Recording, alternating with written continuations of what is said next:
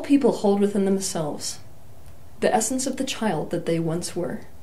As you matured, your adult self grew up, regardless of not getting all its needs met as a child. But it's not like the child aspect of yourself disappeared, or died, or went somewhere. It exists within your internal system.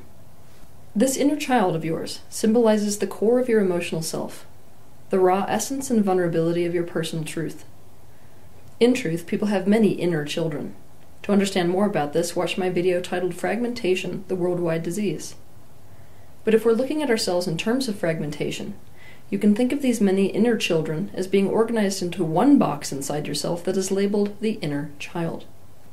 If you want to think metaphorically, the inner child is the box within your psyche that holds everything related to the child self. Things like innocence, play, wonder, suppressed desire and interests, curiosity, creativity, being in the present moment, honesty, imagination, emotions, traumas that belong to your childhood, childhood memories, the origin of patterns in your life, and even your pre-birth purpose. And these things that I've mentioned are just the tip of the iceberg. Working directly with this box within your psyche called the inner child, or any parts within that box, can go a long way when it comes to resolving traumas, healing dysfunctional patterns in your life, getting closer to your actual core essence, reestablishing your compass in life, a compass that operates inside out instead of outside in. It also goes a long way when it comes to getting in touch with your needs and figuring out what needs need to be met, and also strategizing ways to meet those needs. Also, finding what your genuine joy in life actually is. There are many different ways that we can go about working with the inner child, but the exercise that we're going to do today is to have our inner child write us a letter. And when I say we're going to have the inner child write us a letter, what I mean is that we're going to allow ourselves to embody our own inner child, and then that inner child is going to write a letter to us today. So if you are 32 today, your inner child is going to write you a letter to yourself today at age 32. To do this exercise, I want you to get a sheet of paper and a pen or a pencil. I want you to sit somewhere comfortable where you're not going to be distracted. And then I want you to pretend that you are a method actor. And as this method actor, what you're going to do is to let yourself embody just the aspect of you that is your inner child. In other words, you're diving into the perspective and becoming that one part of yourself. You are going to channel only your inner child and allow it to take over your whole body and awareness. You're going to get used to being inside the perspective of your inner child as if you were dropping down into a foreign body, a foreign being, and experiencing how it is to be that foreign being. Consider things like, what do I feel like? How big or small am I? How old do I feel? Where do I feel like I am? Essentially, to begin with, you're simply becoming aware of it without asking it to express or questioning it. From there, you can let yourself, as the inner child, write or speak. Some people prefer to speak and record themselves doing this, but most people find the most benefit by writing as the inner child. I want you to remember that if you have a hard time doing this, that you may switch hands so that you're writing with your non-dominant hand. No matter how messy your handwriting is, it doesn't matter.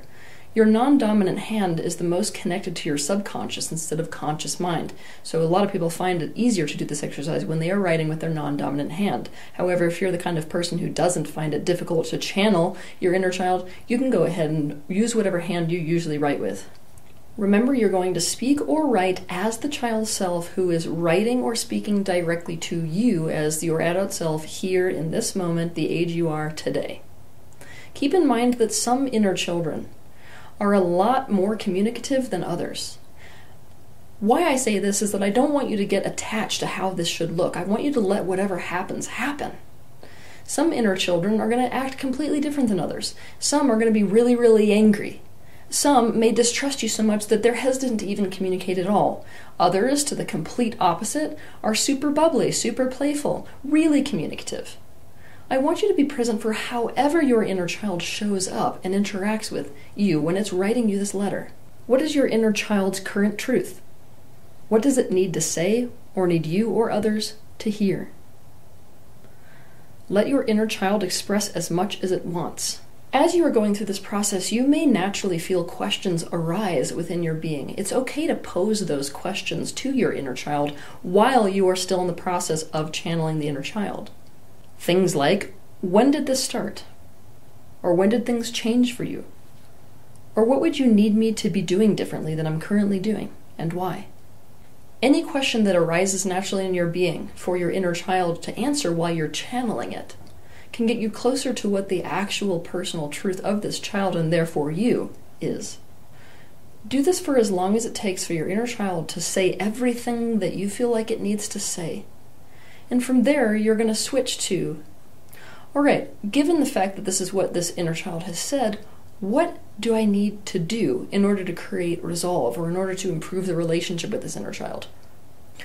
To do this, of course, you're going to have to come out of the perspective of being in first-person perspective of your inner child. If you have a difficult time doing this, I want you to imagine that there's a tiny ball of light, about pearl size, in your heart. And what you're going to do is to expand and expand that pearl-sized light like you're blowing up a balloon. And what you're going to be doing is blowing up a balloon where the perimeter of that is that perspective you're stuck in, the perspective of the inner child. So almost like you're blowing this balloon up, and then at a certain point, that perspective splits, kind of like a jean seam would split, so that you can then step out, visualize stepping out of that perspective of the inner child, where then you can turn back around, you can pick up that perspective, and hand it up to the universe at large. This doesn't mean you're getting rid of it. Remember, all things in the universe are connected. So you're just stepping out of that inner child perspective so you can be in your adult perspective and now take action based on the information you received. If you feel inspired to do so, you may want to do a visualization also based off of the information you received. One of the best ways to do this is to imagine your inner child at whatever age you intuitively see him or her standing or sitting in front of you. I like to do this in an empty room. From there, you do anything with the inner child that feels intuitively right to do. That being said, never forget to validate your inner child, and it's best if this step is done first. Validation is the step that most people completely forget when they are doing inner child work, and it's perhaps the most important step to take when we're doing inner child work of any kind. In other words, when we're working with an inner child, we usually rush to take the child out of whatever state that they're feeling. We rush to change the way that they feel. And when we do this, we risk giving them the message that how they feel is not okay, and maybe isn't even right, and needs to change. I'm going to give you an example of how we might go about validating the emotional state of the inner child. Let's say that we're dealing with an inner child who expresses jealousy because they feel unloved and they feel insignificant. We don't instantly try to make that child feel less jealous. Instead, we validate the jealousy that they feel.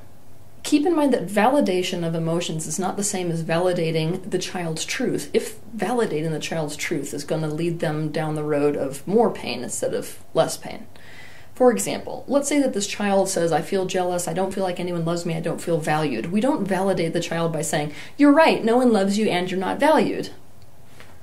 No, instead you're saying something like this. You're right to feel this way, because anyone who is in this situation would feel this way. It's totally understandable how you could feel like people aren't valuing you. It makes sense that you would feel sad. But I'm here with you no matter what. It's okay to feel this way. You have a right and a valid reason to feel the way you do. We also remain present to however that validation causes the child's feelings to change.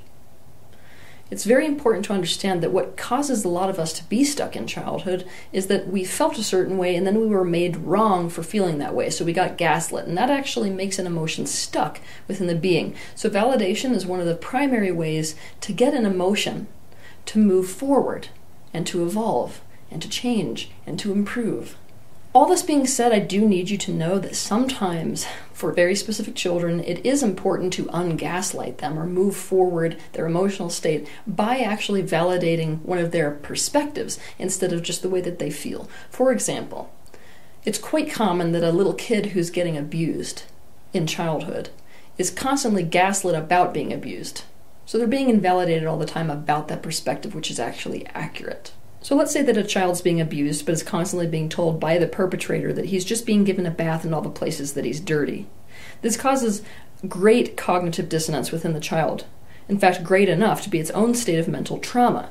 Therefore, sometimes when you're working with this inner child, it's important to affirm, yes, you're actually right, you were getting abused. And maybe that type of validation is also necessary for your child at some point in this visualization. It's natural for a child to have a reaction when they're being validated. Usually it's a good one, but not always, because it causes a release. So some children, when you validate them, will let go and start crying. Others will go, okay, now I can go and play. If something like sadness or grief comes up as a result of validating your inner child, continue to validate these new feelings and remain present with those feelings as well. The point is, you got to learn how to be unconditionally with your inner child without having to change the way that your child feels. There's a very different energy between, I want to do this thing so that you feel better because I really care about you, and I have a real resistance to like the way you're feeling and I need this to change. Now, if you can't do this for your inner child for some reason, it's important to visualize somebody coming in with this visualization that actually can do that for your child. For example, if you believe that an angel can validate your child in this way and take care of its needs, then actually imagine or visualize an angel coming in and doing this for your inner child. From there, once that validation has taken place, you can step into the part of resolution, where you're meeting any of your child's needs, you're changing the situation in any way that needs to be changed. You're basically causing a change to the emotions. You're causing an improvement. Now, of course, when you are writing this letter to yourself as the inner child, it is much easier to know what needs to be done in this visualization if you're choosing to do that step, so as to create resolve with your inner child. So all this being said, I thought it would be a good idea to bring on one of my community members who I gave the assignment of doing this exercise for, so that you can have a concrete example for what it looks like to do this letter. Yeah. Hey, Gracie. Hi. You're like our resident guinea pig now. I am the universal guinea pig here. Okay, so why don't you tell us what your inner child wrote to you? Okay. Could you just read us the letter? I'm going to read it to you guys, but I thought it was pretty funny and accurate and very interesting. You'll see why. Okay. Hi, older self. I see that you have taken a lot of responsibility for what happened to us in childhood. You should probably stop. Like now. You're still doing this from a place of you're guilty, which is your problem. I just want to have fun. You're living life with a bunch of consequences in mind, and the truth is that that is not reality. You are suffocating me and only letting me come out when it's safe, or there won't be consequences. Stop. Stop it. Exclamation points, by the way. You are being our controlling mother. I know what happened was scary and feels like it left an imprint, but actually I'm perfectly fine. It was an experience. If we only stay on that experience, that is the only thing we will know. Abuse is not the only thing I want to know. Frustration. Ah! I want to explore. I want to let myself dream, because what is life without letting yourself have possibilities? You know what that is? It's a stupid life. Oh my god. Okay. I think my child self is a little sassy. Honestly, why even bother? You're not acting like you are not acting like you are out of abuse. Come on. This fear of feeling like you're going to lose everyone, that there is going to be a major consequence, has you frozen in the biggest consequence, stuck in your past. I want you to ask yourself, what new thing could I create today? Every day. As you can see, I'm a little frustrated at you because honestly, you just seem like an old fart. Do something different. This is not who we are. We are fun, social, actually pretty outgoing, and not that lame. You are like trying to move a mountain, impossibly stubborn. Enjoy people. You're too worried about losing them that you don't even notice that they are there. You know what I'm done with? The advice? Do something new today. Oh, wow. It's really sassy. You know what I'm done with? The advice. Do something new today. That's it. And no one took anything from you, so the end. Wow. That was it. So was that what you were expecting? Not at all. What were you expecting? I actually, well, from its perspective, I can see how I'm actually still stuck in the trauma of it all and trying to, building myself to make sure it doesn't happen again. Right? And it's completely not in that space, and that was really surprising. I thought, I was going to get a little child that was scared and crying, and it was like, no, you're actually crazy. So based off of the information that you received in that letter, are there any changes you feel like you need to make, or needs you might need to meet, or? Well, in one way, it kind of made everything really like, okay, I'm actually not in the same reality. I'm in an illusion, so it made everything less scary. But it just seems like I actually do need to have more fun. Okay. Yeah. Okay, so what are you going to do today to have more fun?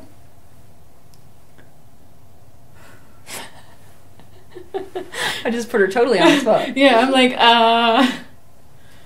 Can that be what you're thinking about right now? That's what I need to think about, because I feel like I'm so used to thinking, even just thinking, that, A, B, and C leads to I'm safe. Mm-hmm. That I have no idea actually how to think outside of that. Okay, so that's your assignment right now. Yep. You're thinking outside of that box, and you're going to figure out what you need to do to have fun today. Thank you. Graciela has been doing so much internal work for so many years and developed enough of a relationship with her internal child self. What you just got to see was a child self that feels comfortable enough with the adult self that it's able to be super sassy. Don't be afraid if your inner child does not sound anything like that. If your inner child is sad, if it's grieving, if it's terrified, it's totally fine if that's what comes out. I want you to be present with whatever your inner child is saying to you. After you do this exercise, given the information that you receive from doing it, is there anything that needs to be done? Is there any resolve you need to create? Are there any changes you might need to make? Do you have a need that you need to find a way to meet? Do you need to embody any of the suppressed aspects of your inner child in your adult life? Do you have any childhood interests you might need to pick back up? To make the most of this exercise, you're going to want to make any changes that become obvious to you that you need to make as a result of doing this exercise. And don't forget that you can do this as many times as you want. In fact, periodical check-ins with your inner child can go a long way towards your personal health. And remember, the better your relationship is with your inner child, the better your life will feel. Have a good week.